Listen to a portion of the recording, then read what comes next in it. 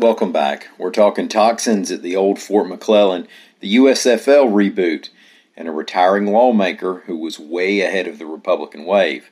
I'm Mike Morgan, and we're down in Alabama. The State Board of Veterans Affairs wants help for veterans whose health issues may be linked to toxic substances at Fort McClellan in Anniston, Alabama, reports AL.com's Mike Cason. Fort McClellan operated from 1917 to 1999. After World War II, it was the site of the Army's Chemical Corps and Chemical Weapons School.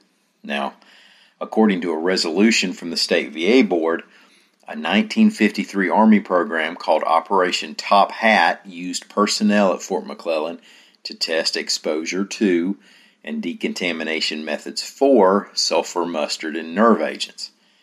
Before the base was closed, an Army Environmental Center study found contaminants present, which meant there had to be cleanup before it was moved to the public domain. And still, the National Academy of Medicine said in 2005 that groundwater and soil were contaminated. So the resolution by the State VA Board urges Alabama's congressional delegation to back legislation calling for study on the effects on those who served at Fort McClellan, as well as a health registry. Now, the resolution's also calling for a presumptive service connection for veterans who were exposed to the substances. Not only is the USFL rebooting, and not only does Birmingham, Alabama have a team in the league, but also there is a non-binding memorandum of understanding between the Birmingham Jefferson Civic Center and the organization that owns the league to hold up to 40 games at Birmingham's Protective Stadium this coming spring, reports AL.com's Roy S. Johnson. Now, the plan is for this league, in year one, to be geared toward a TV audience while playing in a bubble format, similar to what the NBA did for its 2020 season during the pandemic. So the games, if this plan goes down, will be played in the Ham.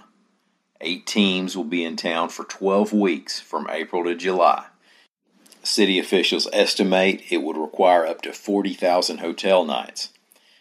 Details regarding the costs of hosting the league are still being ironed out, according to BJCC Executive Director and CEO Tad Snyder.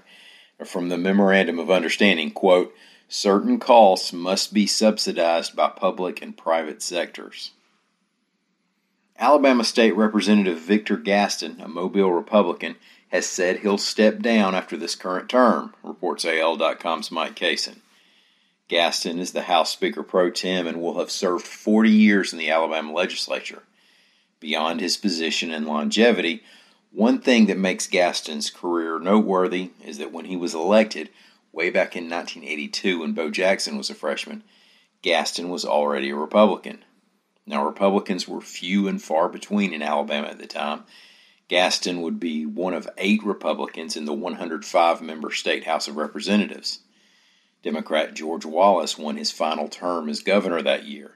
Republican President Ronald Reagan had carried Alabama in 80, but didn't win a majority of the vote. And we were 28 years away from the GOP becoming the majority party in Montgomery. Gaston joins House Speaker Mac McCutcheon and State Senator Jimmy Hawley as lawmakers announcing they will not run in 22. Another State House representative, Bill Poole, has resigned to join Governor Kay Ivey's administration. Well, thank y'all so much for listening. We will be back here again tomorrow. Until then, as always, come on by and see us anytime you want to on the internet at AL.com.